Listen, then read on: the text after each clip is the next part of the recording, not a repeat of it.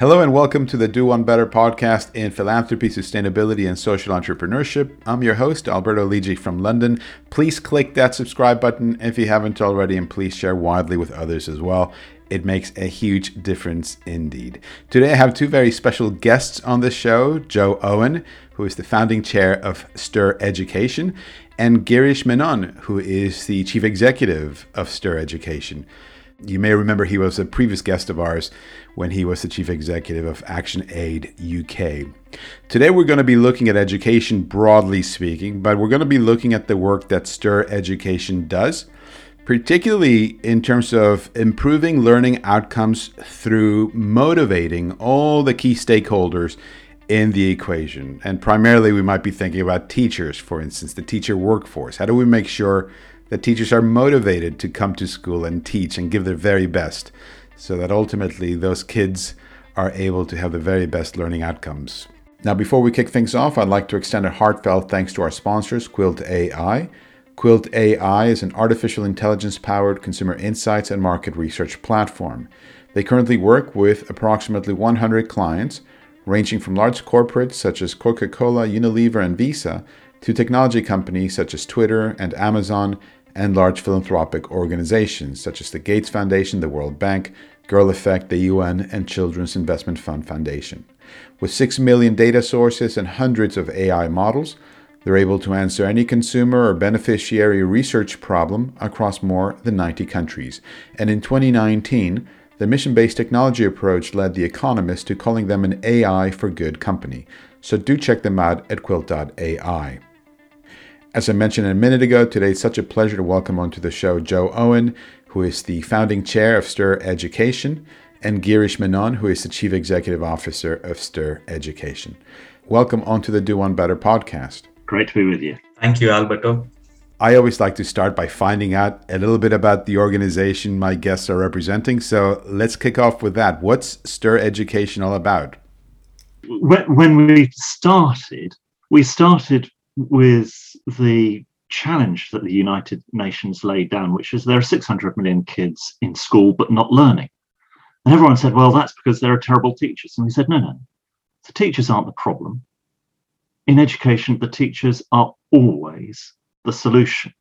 So if you think they're the problem, then actually it's not the teachers are the problem, it's the teachers have a problem.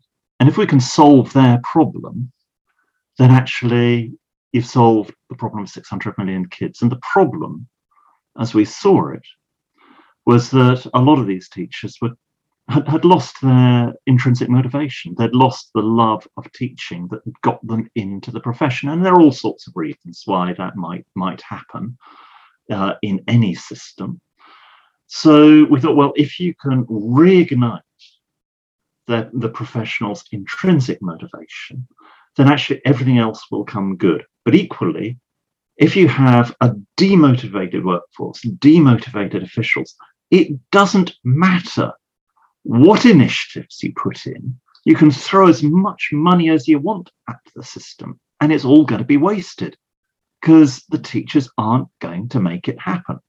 So this is the magic sauce. And over the last 10 years, we've been trying to discover, well, how do you help professionals reignite and rediscover their intrinsic motivation? And this is something which, if we can do it at a system level in education, then that is going to have immense effects, not just in education, but for professionals in every walk of life around the world. So this is arguably a world-changing initiative. And that's why I'm absolutely delighted that we've now got Girish, who's going to change the world for us. And Girish, now that you've come on board as chief executive last year in 2021, give us a little bit of a flavor for STiR Education right now. So I know you operate in various countries, including India, Uganda. What's the organization look like? Thank you, Alberto and Joe, for your kind words. It's interesting that when I joined STiR, we were still in the midst of the pandemic.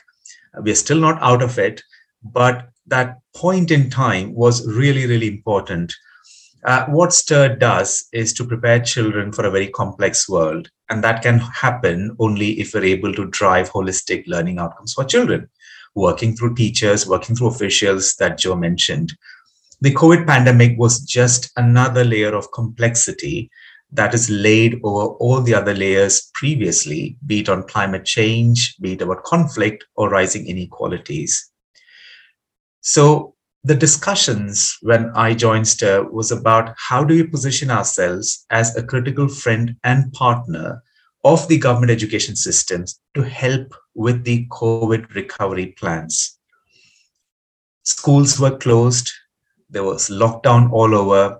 Governments were in a bit of a flux. Nobody knew what to do. Nobody had the answers. And that's when the STiR teams locally rose to the occasion. For example, in the state of Tamil Nadu, they said, let's talk to the teachers and find out what's really happening. And they commissioned a survey across over 30,000 teachers just to find out what was happening, what did the teachers need, and what are the huge challenges. That became the evidence for the Tamil Nadu team in India to go to the Tamil Nadu government and say, hey, this is what is happening. This is what the teachers are facing, and this is what the teachers need at this point in time. How do we support them? And that's when the Tamil Nadu team came up with this program of delivering their training content through videos. Because technology was still limited, we work with government education systems. So most of the teachers are in far-flung rural areas with very limited access to technology.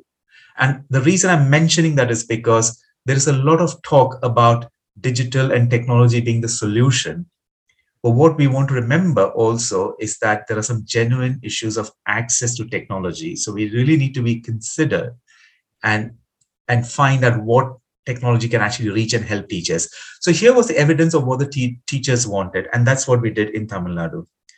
In Delhi, for instance, because more people had access to technology, it being a more urbanized state, we used WhatsApp as a means to get to teachers and to keep them connected, because people were feeling isolated. People were feeling nervous. People were feeling demotivated. So this was a way of getting teachers and officials together on virtual platforms. In Uganda, it was even more challenging because technology and access to technology was even more complicated and more difficult. There, we used community radio. So radio programs were designed to reach out to teachers, which also meant that our messages were not limited only to the districts where STiR worked, which is about 38 districts, but it had a coverage far beyond the immediate geography that we are in. So that's what 2021 was for STiR. It was about how do you continue to support district officials, to support teachers, and therefore reach to children at a time when schools are closed, where everybody is looking for solutions. And now, as schools come back, as the lockdown restrictions are reduced and removed, when we look back at it, there's a very important lesson on resilience of how some of these approaches helped education officials and teachers build that resilience. Now, we know that we're still not out of the pandemic. As Joe mentioned, there was already a fear of the learning crisis. The World Bank estimates that the learning crisis now impacts about 63% of students, up from 53% before the pandemic. So the education systems still have a huge challenge going forward. So STiR at this point in time is trying to position ourselves as a critical friend of the government, trying to work with the government on opportunities and solutions to help these education systems and the workforce reignite their motivation, rise to the challenge of saying, how do we ensure that children do learn through the education system and are better prepared for an increasingly complex world? Very interesting. Very, very interesting. And in terms of the market, so India, Uganda, what are your main markets where you're operating right now? In India, we work in 3 states. We work in the states of Delhi, Tamil Nadu, and Karnataka. We are there in Uganda. We are there in about 38 districts, but there are currently discussions to expand to another 46 districts in Uganda. We are delighted that just last month, we started our program in Indonesia, and we should be launching our programs in 3 districts of East Java region. And we are in discussions with the ministry in Ethiopia to start our program there in the SNNPR region of Ethiopia. So those are the 4 countries that we'll be working in. We also have some initial plans to start working in Brazil, but those are under discussions right now. Excellent. Excellent. Are there many, so a couple of things. You mentioned the learning crisis. And when I think about COVID, learning, kids being out of school, and particularly girls being out of school and possibly never coming back to school, we don't hear so much about the workforce. Like, what's been the impact on those teachers, on those administrators, on those policymakers? And I'm curious from both of you, has it been a demotivator, the pandemic? Or possibly has it acted as sort of like a challenge where people are stepping up to that challenge and saying, we're not going to be beaten down by this. We will tackle it head on? Or what's the sentiment out there? How motivated or demotivated are those teachers and those head teachers? I think it's a very important question and it's deeply concerning. We have heard several anecdotal incidents in Uganda of teachers are actually leaving the profession because, as you might be aware, Uganda had the world's longest lockdown of the education system. And it's very hard then for teachers to stay connected to a system that is shut down. And in a system where you cannot meet your peers, where people have gone back to the villages that they've come from. So many teachers are reported to have left the profession and looked for other means, be it agriculture, setting up their small businesses. So that is another major factor that's going to aggravate the existing current learning crisis. It's about now getting the teachers back into the system. And the same can be said about systems in other parts of the world. So this is not unique to Uganda. But when things are shut down, it's about how do you retain that sense of a belonging to a system which is non-functional. So the task of motivating the workforce is even more challenging.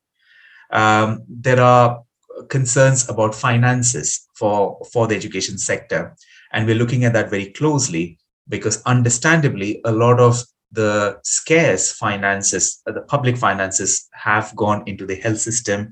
Economies have shrunk. So there are real concerns about whether the real rate of investment that we need for the education system, not just to maintain the current progress, but keeping an eye on 2030 and actually hitting those SDG targets, can be maintained.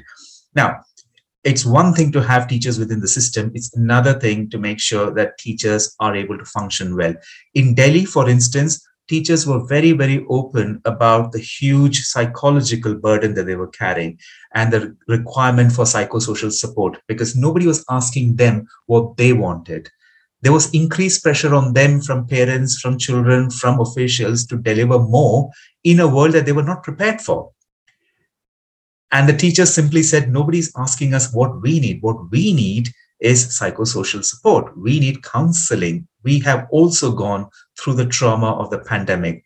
And that's where our team in Delhi actually organized a series of sessions around psychosocial support for teachers, just to bring them back into the frame of mind to be motivated enough to deliver what they're here meant to deliver. As Joe said, it's about finding out how teachers can rediscover the love for teaching so that children also discover the love of learning. And maybe just building on that, because Alberto, you asked about the children and the girls in particular. I think what we're hearing and seeing, and Girish may have the data on this, is that kids are dropping out, girls in particular are dropping out. So inequalities are getting greater. And once the kids have been dropped out of school for 2 years, you've probably lost them forever. And of course, that is going to have an impact for decades to come. So this is a really urgent crisis. And the intrinsic motivation that we do is not just about the teachers and officials. You have to get the whole system working. But you've also got to find a way of intrinsically motivating the kids to come back to school. And if their experience of school is a negative experience, you have no chance of getting them back. And we were doing a survey and study in Uganda and got a wonderful story about how kids were coming back to a school. And when asked why, it was because the kids who were at the school were spreading the word that their teachers had changed.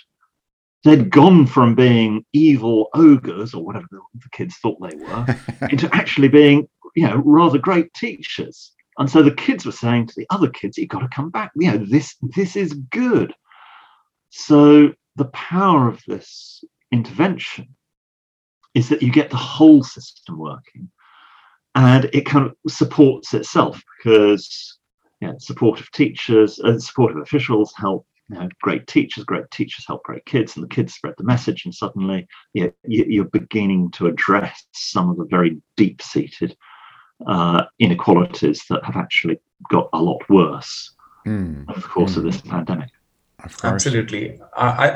There's another story that came from Uganda just a couple of weeks ago, where now that the kids are coming back to school, many girls are now pregnant or have had babies during this time. So they had to bring in their babies who are being breastfed, much to the discomfort of some of the teachers, including the male teachers. So there was a discussion in a teachers group in one of the learning improvement cycles that we conduct on a termly basis.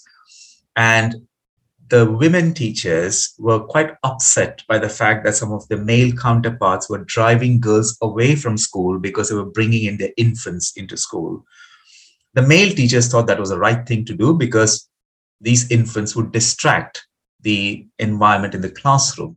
So this opened up a major conversation among the teachers, where the women were trying to tell their male counterparts that their actions of driving teenage girls away from school, or girls bringing their infants into the classroom away from school, is potentially debarring those girls from education permanently. And that's a huge loss for the girl, for the family, and for the entire community. And this discussion at the end of the day completely changed the way some of the men were actually looking at the situation. At the end of it, one of the male teachers actually said, this is something that has completely transformed the way I've been looking at girls, and I'll now make amends. I now better understand the consequences of my action, and it's really important for the girls to remain in the education system. And me debarring that girl from coming to school for no fault of hers is not in her best interest.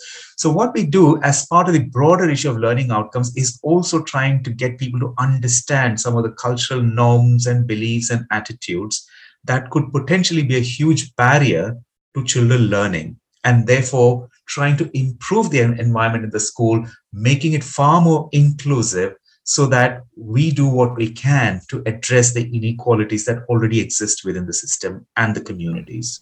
Yeah.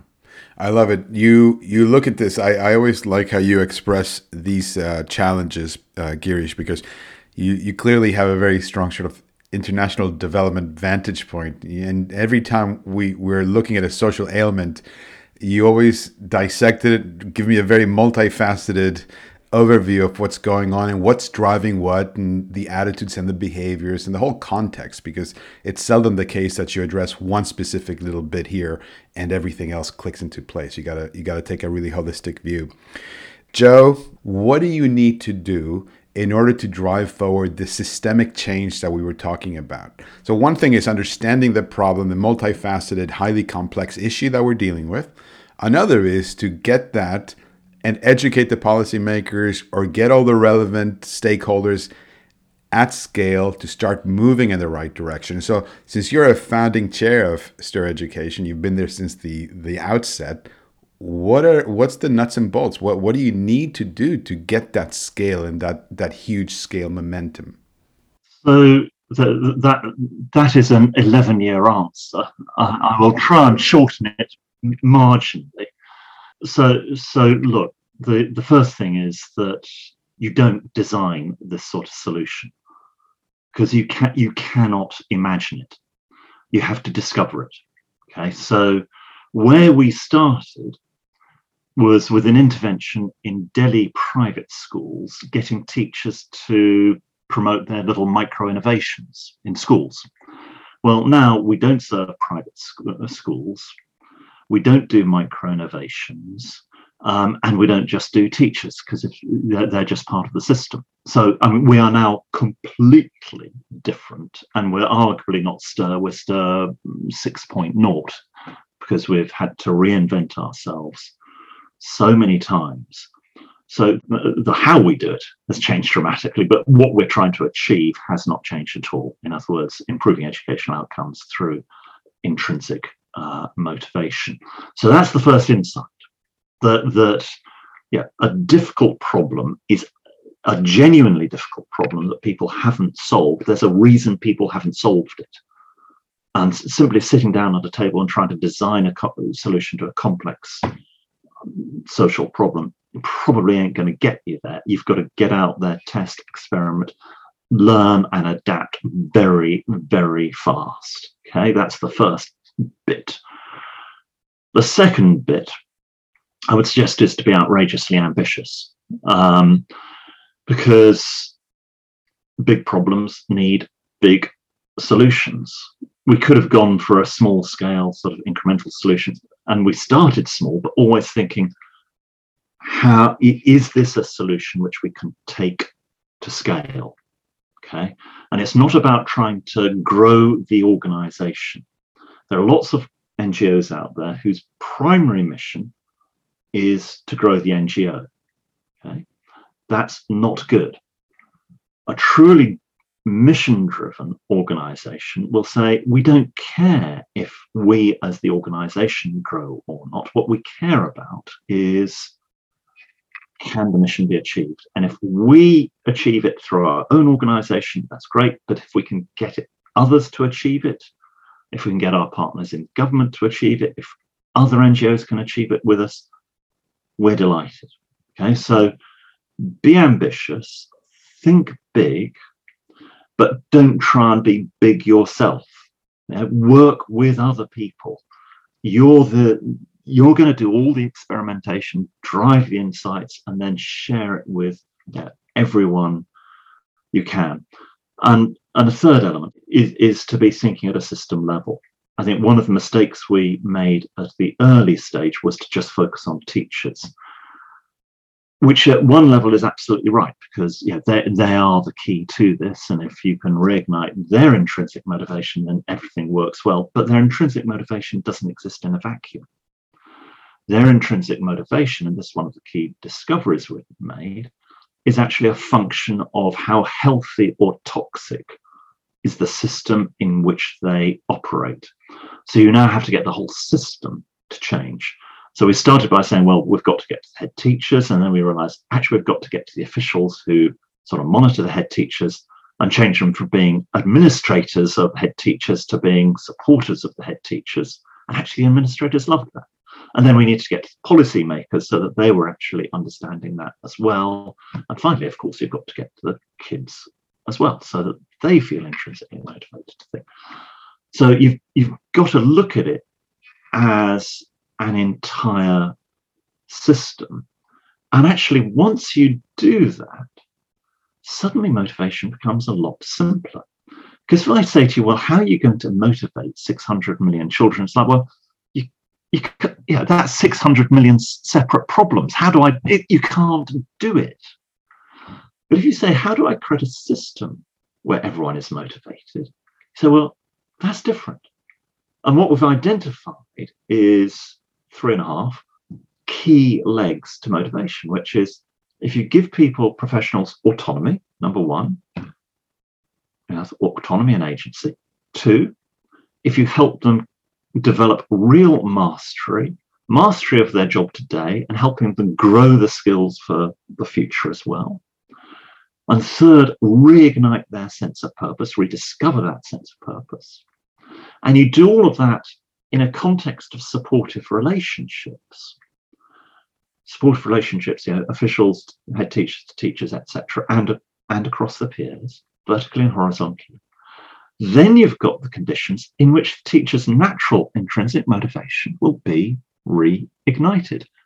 And at a system level, those are levers you can push and pull. You can do things about autonomy. You can do things about mastery. You can do things about supportive relationships.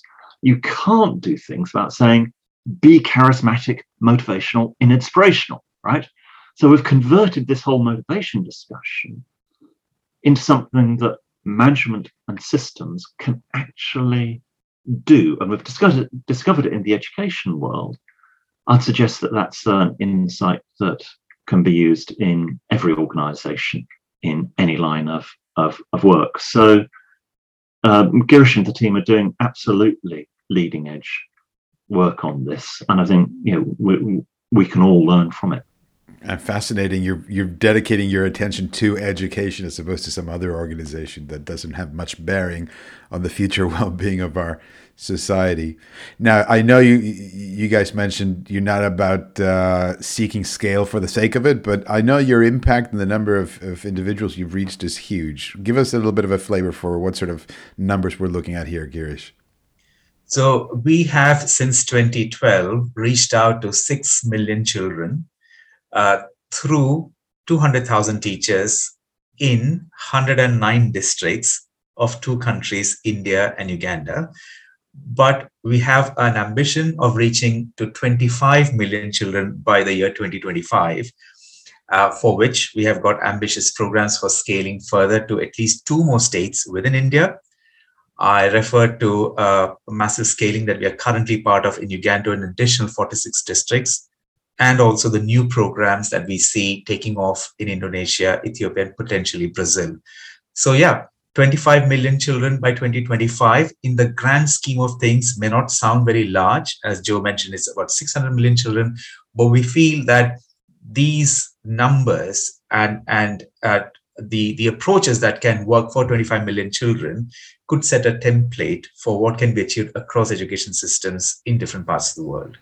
Sounds very ambitious. Sounds very good. But getting to 25 million, I mean, it's not getting to 25 million for the sake of 25 million. In my mind, all that does is it accelerates our learning. Because when you're dealing with just one program in one state, you've got minimal learning at a system level. You're learning with one system. But once you're up to sort of 30, 40 systems, you've essentially got 30 or 40 different learning points.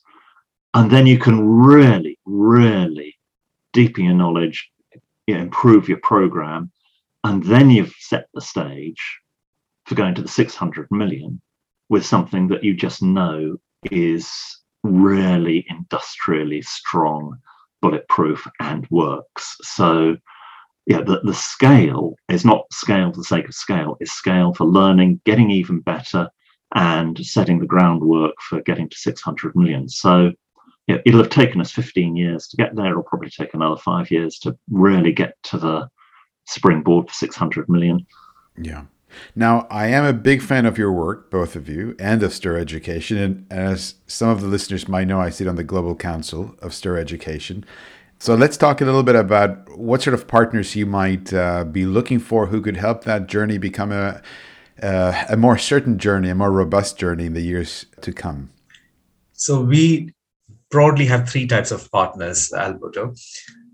One is the government partners, because all our work is with the government. And as Joe mentioned, it's about sustainability and scale. The second are what we refer to as philanthropic or our donor partners. They've been absolutely critical to our journey. You can imagine 10 years ago, this was just a seed of an idea. So they have been a very integral part of this journey, because the work that we do, it's about understanding and buying into this philosophy of behavior change, intrinsic motivation, and therefore a system-wide transformation. It can be quite complex to explain. Had it not been for the donor partners who believed in us and who have stayed on this journey, it would have been very, very hard to get to the 6 million children that we talked about.